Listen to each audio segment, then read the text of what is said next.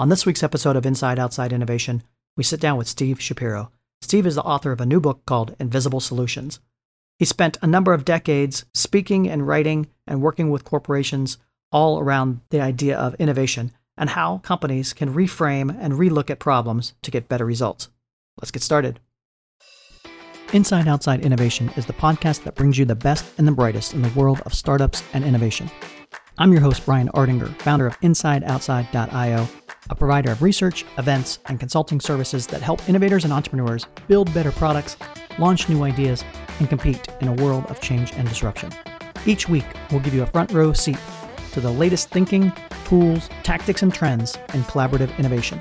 Let's get started. Welcome to another episode of Inside Outside Innovation. I'm your host, Brian Ardinger, and as always, we have another amazing guest.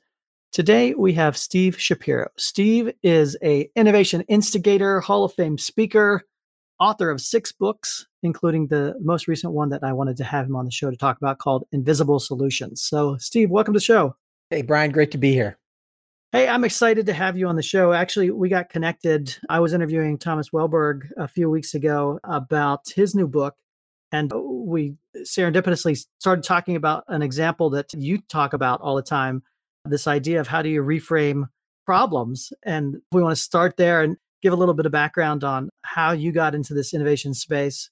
Sure. So I started off life, and I guess I still am a bit of a nerd. I loved math and physics and all that stuff growing up. I was in the math club, went to college, majored as an engineer, left university, went to work for Accenture, and I was doing a lot of engineering work. And in fact, in the early 90s, I was actually involved with something called business process reengineering, which was basically efficiency work. We would optimize businesses. And one day I discovered that the more we optimized a company's processes, the more they would downsize the workforce. And I just had this existential meltdown and took a leave of absence, reinvented myself. And in 1995-96 timeframe, I decided to focus on growth, and innovation wasn't a hot topic that far back, but that's what I put my hat on, and I've been loving it ever since. That's all I've been doing for 25 years. And you've had the great opportunity to see the evolution of innovation, specifically in the corporate environment, and how companies look at innovation, how they treat it, how they execute on it. What are some of the things that you are seeing that people are getting wrong about innovation? Well, it's been interesting. Like you said, having been in it for 25 years, I've seen the evolution. It started off as basically R&D, and then it started sort of in the early 2000s, 2003, 2004. It started to gain some traction in terms of it being a company-wide and enterprise-wide endeavor rather than just sort of this little group. But I think the thing which I've seen most organizations get wrong is they collapse innovation with creativity, and they believe that quantity of ideas will drive value for the organization. And from my experience, you might get there eventually, but it's an extremely expensive and slow way to go about it. So that to me is the biggest mistake, is a focus on ideas and quantity rather than focus on questions, problems, opportunities, and solutions that drive the greatest level of value. Yeah, it's an interesting topic because you talk to corporations that are spinning up innovation labs, and they're putting maybe 5 or 10 ideas in a year, hoping that one of those 5 or 10 will end up being Uber or whatever the next thing is, and not realizing that like the startup ecosystem alone is putting out thousands of these types of ideas, and an Uber or Twitter or whatever comes out of those thousands of ideas. And it's very hard for any one organization to have that lead flow or deal flow in such a way to have enough of that throughput really to make that happen. If it's not about ideas, or if it's not just about ideas, you have to have the idea and you execute on it. What are some of the things that corporations should be thinking about when they start thinking about innovation? I think it comes down to, instead of focusing on the solution, it's focusing on the question. The thing that I found is, paradoxically, the more we try to focus on the end game, the goal, the solution, the less likely we are to find good ones. And so what I always tell my clients to do is, anytime they're chasing ideas, chasing opportunities, just push the pause button for a moment. Just say, what are we really trying to achieve here? What's the problem we're trying to solve? What's the opportunity that we're trying to take advantage of? And is there a better way to ask the question that will get us a completely different result? Sometimes it's that simple, but it's recognizing that having the answers isn't the answer. It really is about the question. The problem, I think, a lot of times is leaders feel like they have to have the answers. And I think that's actually not good leadership. A good leader is somebody who asks questions, which gets the rest of the organization to ask better questions. And when you have an organization that's actually thinking about it from the perspective of what creates the greatest value and is there a different way we can do it, we now get much greater throughput than we would otherwise. And that whole fear of failure, it makes sense from the standpoint of corporations and organizations that have figured out a business model that works. The idea of killing that business model or failing at that business model is quite scary. But yet, if you're going to create something new that is uncertain and unknowable, you're going to have to go through some failures to figure out that and navigate that particular process. Yeah. And here's an interesting thing. I just want to build on something you said earlier is I'm not sure that large corporations should be doing a lot of radical innovation. Because if you think about the way markets work, I mean, we Yeah. will talk about an Uber or a Lyft as sort of this breakthrough innovation. But the reality is, if you think about the number of companies, small startup companies that are trying new business models and new technologies and fail, the success rate is extremely small. So to assume that a company is going to have a high likelihood of success is a high level of egotism in some respects. If you focus on what the real opportunity is, then you can put a separation between the opportunity and the solution. And it doesn't mean you as an organization need to find the solution. It doesn't even mean you need to invest in developing it. You could use open innovation and crowdsourcing to buy a solution elsewhere. You could do tech scouting. You could partner. You could buy another company, or you could license technology from another company. But when you put that pause between the opportunity, question, challenge, whatever you want to call it, and the solution, it now opens up the range of possible opportunities. Right. And clearly defining what innovation means to you and your company and how does that play out in your execution of those ideas across those horizons. It's interesting. And my definition of innovation is very simple. It's relevance. What you're doing needs to keep you relevant in the minds of whether it's your current buyers, your current clients, your future clients and customers, but it's all about relevance. And if you don't adapt, evolve, and change enough as an organization to be relevant, then obviously you're going to be out of business. Innovation isn't about novelty. It's not about creativity. It's not about quantity. It is about adaptability and relevance. The pace of change is accelerating. Business as usual is not an option. In fact, the only thing we know for sure is that uncertainty is the new normal. Well, it's time to reset, to reshape, to remix yourself and your organization for a new world. Ever wish you could quickly engage and interact with the new innovators, the people and the companies who could help you navigate what's coming next? Well, now's your chance. If you're a leader, creator, innovator, or entrepreneur, join us October 20th through 22nd for I/O 2020, the New Innovators Summit. I/O 2020 will bring you over 20 keynotes and interactive sessions, one-on-one networking, and an innovator showcase featuring over 200 companies, some of whom will compete for over $50,000 in grants, prizes, and in-kind services. If you're a startup looking to showcase your innovation, a pioneering enterprise looking to accelerate your learning, or an innovation leader looking to hone your skills and network, you don't want to miss this one-of-a-kind virtual event. Check out io2020.live and reserve your spot today. You talk about this in the book a little bit. It's almost like a process of unlearning that you have to go through. It seems like too many folks either ask the wrong questions or approach it from a lens of what they've done in the past. So can you talk a little bit about the process kind of unlearning and how companies should be thinking about how to ask those questions? One of my beliefs is that expertise is the enemy of many forms of innovation, not all innovation. Incremental innovation obviously is driven by a deep understanding of the domain in which you operate. But when you're looking to expand, when you're looking to shift directions, when you're looking to create something that's a little bigger than just a small incremental improvement, our past experiences limit us. And a large part of that is because of just the number of assumptions that we have built into everything we do.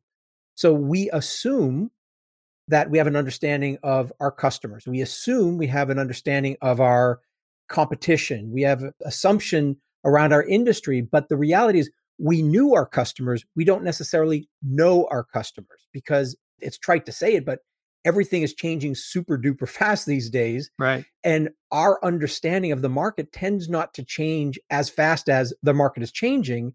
And so that becomes an albatross that prevents us from being able to adapt. So let's talk about your new book. It's called Invisible Solutions, 25 Lenses that Reframe and Help Solve Difficult Business Problems. Tell us about what readers can expect from it. Sure. So the reason why I wrote this particular book is my previous book came out 9 years ago. And when I started sending around early copies of that book, people would read it and they would say, hey, this whole part about asking better questions, that's really great. It's profound. It's interesting. You talk about why we need to do it and what we need to do, but I'm still struggling. How do I do it? And so soon after the book was launched, that book was called Best Practices Are Stupid. That was back in 2011. I started working on this collection of what I call lenses. And lenses are nothing more than different ways to look at a problem statement. It's not necessarily designed to find solutions, but rather to reframe the original problem as a way of finding potentially different solutions. And so I just started cataloging these for about a decade. And one day I thought, okay, it's time to write another book. And I had 10 years of using these lenses with companies and seeing incredible breakthroughs with them. And so I decided just to package it up. And the book is really heavily focused on the tool aspect. So it's a very much a how book rather than sort of a why or a what book. That was really my goal. Talk a little bit about some of those lenses. I know you break them down into 5 categories as far as reducing abstraction, increasing abstraction, zeroing in on the problem. Can you talk a little bit about some of the key lenses and maybe some examples of how they're used? Sure. I think they're all useful in different situations. A good one, first thing is I think when we're asking questions, when we're thinking about the problems we want to solve, either it's implicit in the problem we're trying to solve. So like a suggestion box. Hey, give us your suggestions. Well, the implicit question is, how do I improve the business? Well, that's a big, broad, abstract question. And one of the things we know is if we ask those big, broad, abstract questions, on average, 99.9% of the ideas that are submitted will either be bad ideas or they're low value ideas or they're ideas that the organization decides not to move forward with. And so it just wastes so much energy. Mhm. So the reduce abstraction lenses are the ones that take something like that, like how can we increase revenues, which might be big, broad, abstract question. And one of the lenses is the leverage lens. And the leverage lens just says, what's the one factor that will have the greatest impact? Like if we could only focus on one part of this, what would give us the greatest result? So if you're trying to focus on revenues, maybe the greatest leverage is particular customers. Instead of trying to be the best for every customer, let's figure out who our best, most profitable, valuable customers are and really up our game for them. Or it might be geographies. Maybe there's certain geographies where we really excel and we'll get leverage there. So that's just one of the lenses. And it really depends on the nature of the question. But I find that the 25 lenses really do apply to almost any problem with a little bit of creativity. Do you recommend somebody in an organization systematically going through those lenses and using those lenses on a regular basis when they encounter every core problem, or how should one execute on that? I think there's a lot of different ways that I've seen companies do it. I mean, sometimes it really is as simple as here's a project we're working on. Let's just put it on hold for a moment. And let's just ask what's the underlying problem we're trying to solve with this project? And then let's take a half hour. I'm not talking about days or months. I'm talking about a half hour just applying some of the lenses. And what we've seen is in 15 minutes, 20 minutes, 30 minutes, just going through the lenses, somebody's going to have a light bulb, especially when you do it as a group of people. Hmm. When they're having that conversation, a light bulb will go off and they'll realize, whoa, we were moving quickly down the wrong path. We can move in a different direction and get a better result with less. And so it's usually a collaborative effort. I find that's the best way to do it is with a group, go through the lenses. You can choose a lens at random. You can divide and conquer and then come back together.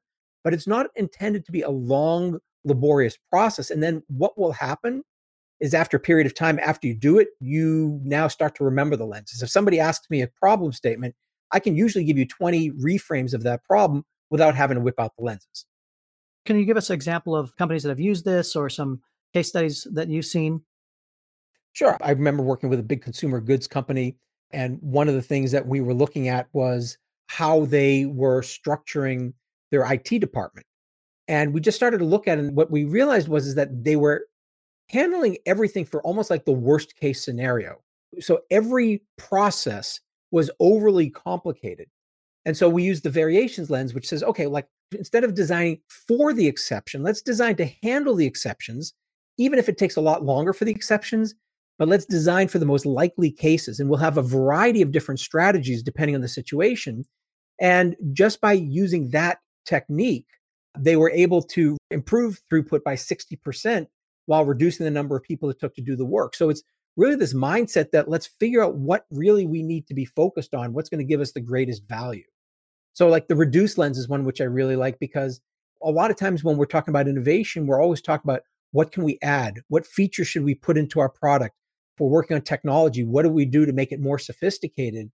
But the reduced lens comes from the perspective of sometimes simplification is the best innovation. What can we do to remove, just even explicitly asking that question is, what can we remove to make it a better product? Mm-hmm. How can we make it more accessible? How can we make it more valuable to people? Or how can we make it more valuable to the people we need it to have be more valuable to? We are living in some disruptive times. Over the last 12 to 14 weeks, the world has shifted dramatically. And I now think a lot of folks have understood that what disruption really does mean. What are you seeing out there in the marketplace? What are the questions that companies are coming to you and asking? And what are you seeing as far as new trends? Well, I think the first thing is to recognize that there's typically, anytime you have a massive disruption like we're going through right now, there's two phases that take place. The first phase is always sort of a reactive adoption. So one of the things that we immediately saw as soon as nobody could meet in person, the problem everybody was trying to solve is how can we meet virtually when we can't meet in person? But that's a reactive, knee-jerk approach to the problem. It's why Zoom's market cap tripled in just a few months, because everybody went onto Zoom. But there is a second phase, which is to me sort of a proactive innovation, which says, okay, you know what, just simply automating what we did in the past is not necessarily the best solution. Let's, again, put the pause button, step back and say, how can we do it different? How can we do it better? And so one of the things I'm finding is when we take the question of how do we meet virtually, well, now that can spin out into a whole number of different questions. So for example, the resequence lens is really about timing. What could we do before? What could we do after? We seem to assume that we need to get everybody together live. But like when I'm delivering a speech, there's a percentage of what I deliver that's sort of the same stories. So why would I deliver it when people are sitting live? I now, before an event, will set up a place where people can go and watch videos, highly produced videos of me telling those stories, so that when we meet live, we maximize the value of that in-person conversation. So it's changing the conversation, changing the question, changes the way we think about the problem. Well, it's fascinating times we're living in. I do appreciate you coming on Inside Outside Innovation here to tell us a little bit about what you're seeing and give us some insights into how to navigate this new next. If people want to find out more about your book or more about yourself, what's the best way to do that? So you can find out about the book at invisiblesolutionsbook.com. It's a super easy place to go, and you'll find out about me there. Another place to go, which is just a fun story, and you sort of alluded to this in the beginning, is my baggage claim story, which is one of my favorites. Just go to baggageclaimstory.com, and it's a short 6-minute video of me talking about how you can take a very simple, common problem and reframe it a half dozen different ways to get some very cool and interesting solutions. Well, Steve, thank you again for being on Inside Outside Innovation. Looking forward to continuing the conversation, and have a great day. Fantastic, Brian. Thanks so much. That's it for another episode of Inside Outside Innovation. If you want to learn more about our team, our content, our services, check out insideoutside.io or follow us on Twitter at the IO Podcast or at Ardinger. Until next time, go out and innovate.